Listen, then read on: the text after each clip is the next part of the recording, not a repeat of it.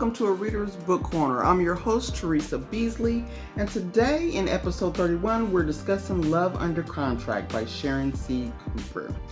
Given with Black History Month, and this is the month of romance, Valentine's Day, which was already passed before this post, but happy belated Valentine's Day to everyone. So, given with that theme, I wanted to discuss a romance book by a Black author, Sharon C. Cooper.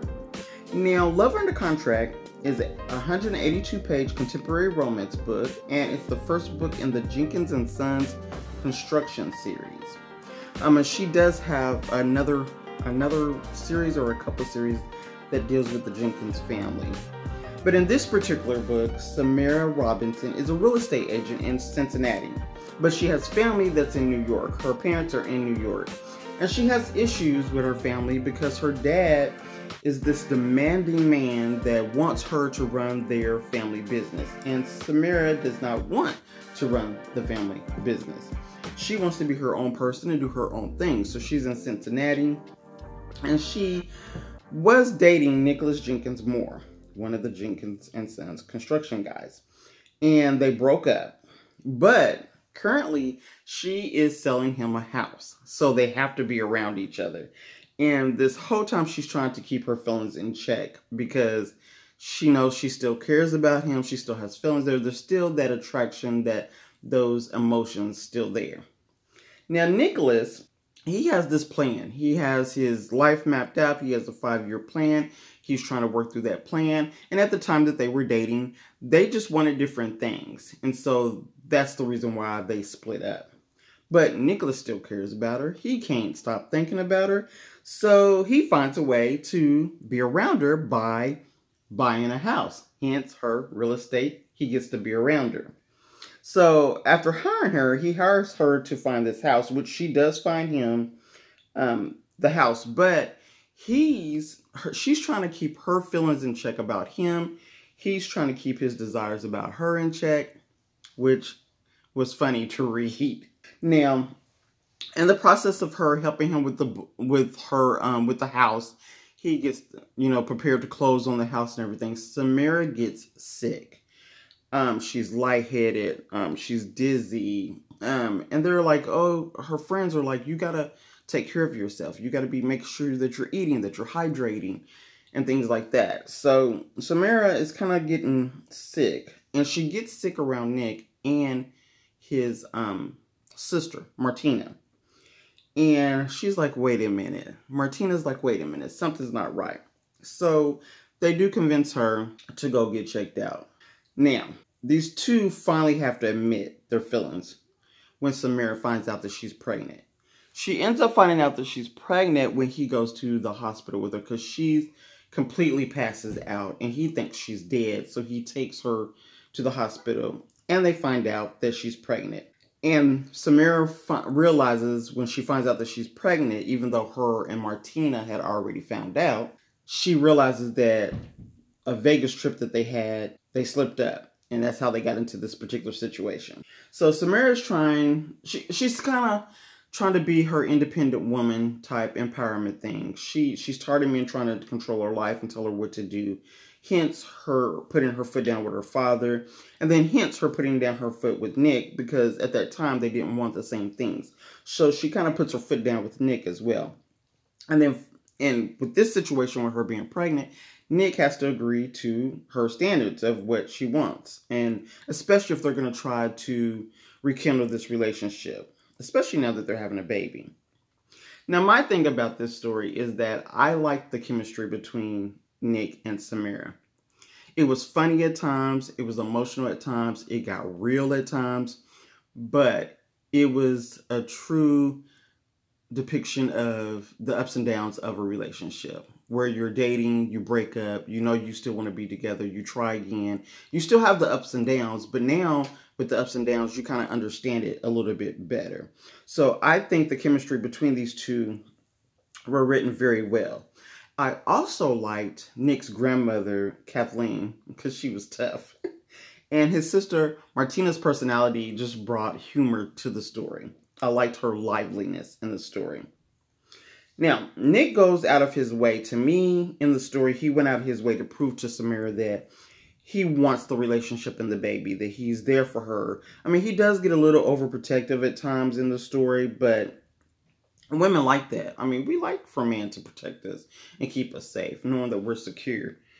So I think at the time, she soon realizes that he really has her back. He's especially, you really can tell that he really, really cares about her, especially when her parents show up out of the blue and her dad tries to demand all these things and it doesn't go the way the dad thinks it's going to go. Now, I would say some of Samira's, decisions I questioned, but I understood where she was coming from. I will tell you the twist in the book because I don't want to give away anything, especially when the reveals come. But overall, this is like a quick romance book.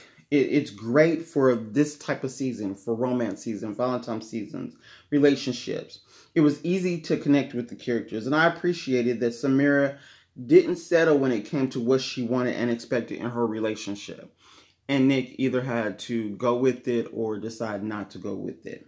Now, some of Nick's actions were a little out of pocket at times, but, it was just he's emotional. She's having his kid, and he's to the point where he just doesn't want somebody else trying to come in and take him because he just didn't want to lose her again. And, she had other clients, real estate clients like Elijah, that whenever he would come around, he would kind of hint like there's something going on with him and Samira, knowing that there wasn't. But he did come around at a crucial time in the story that I was kind of worried that something bad was going to happen to Samira. But Elijah kind of came into the story at that time and kind of was like, it's like, okay, he's cool. Now, I just think that this was a really good romance book. I really, really enjoyed it. I thought that the Cincinnati feel to it was great. The descriptions were great. And even though it did have several characters in it, meaning her family and his family, I love the fact that it incorporates like a Sunday dinner at the grandmother's house. I think the grandmother's name is Kathleen or Catherine. Dang, I can't remember. But she brings them all together and it's like a family thing because it reminds me of my grandmother's house where we all came on Sunday after church and would have a meal together as family, and we played games and we watched like TV and different things like that, and we played board games or we played, card game, like Uno or things like that. So that reminded me of that when I read that in this particular book, and I appreciated that. And then I also love the fact that after the Sunday dinner, she gives them all chores and she rotates the chores. So some have to clean up the table, some have to do the dishes.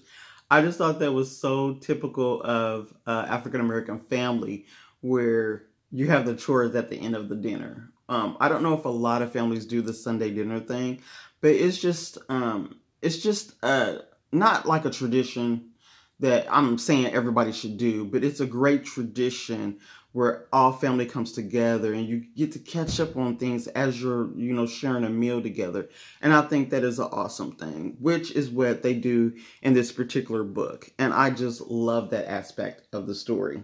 Now let's talk Samira's father. Samira's father in this book, oh my God, he was very rude, inconsiderate, not your typical dad. I mean, he was like this rough. You could tell he was a business-minded man.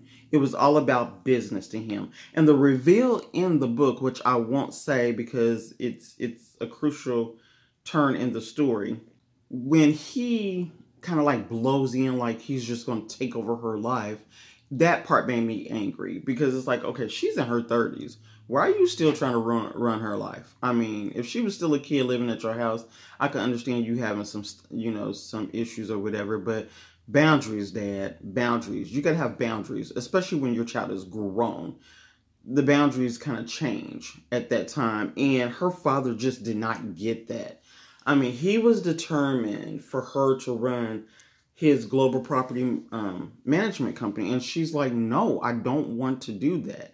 I like being a real estate agent. This is what I like to do. And she has plans of her own. And he just kind of ignored her plans of what she wanted to do. Now, I will say another thing that irritated me was Samira's mom. The way she was very passive around the dad, like she was scared to say anything. And you could tell probably the whole time in their marriage, or even when Samira was growing up, you can kind of tell that she probably was scared of the dad, so she didn't really want to say anything or voice her opinion. But I did like that eventually she does step up and say, hey, look, Russell, you need to stop. You need to, let her go. Because she saw how happy Samira was and how great of a way that Nick was taking care of her and being there for her. And her daughter was in love. Her daughter had found somebody that she really cared about after her first husband had passed away, which in the reveals in the story, you kind of find out some things later on in the story that kind of like blew my mind, like, oh, wow. But without giving away anything, you could tell in the conversation that they were having with Samira, Nick, and the parents that, it was time for him to let Samira go. He did not want to do that. So I like that at that point, the mom did finally step up and say, hey, you need to stop. You need to let her go. Because her dad was doing way too much. I mean, you could tell that he was this guy that people just did what he wanted them to do. When he told you to do something, you did it. And he might be used to that. And he didn't like the fact that he didn't accept the fact that people would talk back to him, which Samira would do. She would talk back to him and she would stand up to him. And it was just like he was ignoring it. I mean, you could tell he's a very controlling person and he's used to people being beneath him. That's how his dialogue was, and how you could just picture his body language as you're reading the book. And that's one thing about Sharon Cooper. She does a great job at the descriptions of her characters and the dialogue. You can tell their personality straight from the dialogue and how she depicts them in the story. So I do like that about her writing. And I've read a lot of Sharon C. Cooper's books, and I really enjoyed that about her books. But Samira's dad just really, really got under my skin. He really got under my skin when I was reading this book. But I just feel that her mom should have stepped up a long time ago instead of waiting. But as you know, when you're outside looking into a relationship or a marriage or a friendship or whatever, you can't say those things because you don't know what's actually going on in that particular situation. So it's easy for you to voice opinion when you're outside looking in. And that's kind of how you're reading this. I mean, I can't say that her mom should have, well, I probably shouldn't say that, because her mom was probably dealing with her marriage to Russell the best way that she could. And Russell is Samira's dad. But I do like the relationship between Samira and Nick. I think it's a beautiful relationship, and it made for a beautiful story to read. And this, like I said, this is a perfect book for Valentine's Day, for romance. I mean, it's a great quick read that won't take you that long, because once you start it, you want to keep going and you don't want to stop reading it anyway.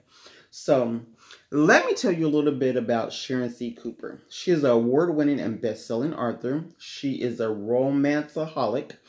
She loves anything that involves romance with a happily ever after, whether in books, movies, or real life. She writes contemporary romance as well as romantic suspense, and she enjoys rainy days, carpet picnics, and peanut butter and jelly sandwiches. She's been nominated for numerous awards, and when she's not writing or working, she's hanging out with her amazing husband doing volunteer work or reading a good book, a romance, of course. So if you would like to know more about Sharon Cooper, and I hope you do, I hope you check out her books. She has a lot of books out, so I won't list all of her books. So you can visit her website at www.sharoncooper.net. She is also on Twitter as Sharon_Cooper1, and she is on Facebook at Arthur Sharon C. Cooper. So connect with her. You could also find her books on Amazon, Barnes & Noble, and all the platforms. And if you would like to connect with A Reader's Book Corner, we're on Instagram, Twitter, and Facebook at A Reader's BC. Check out Sharon Cooper's books, and if you think about it, let me know what kind of romance tropes you enjoy in books. I would like to know, because I know there's several out there, but just kind of stop by in the show notes and just give me a comment on what type of tropes that you look for in a romance book. And I will put that question in the Spotify show notes. So until next time, happy reading.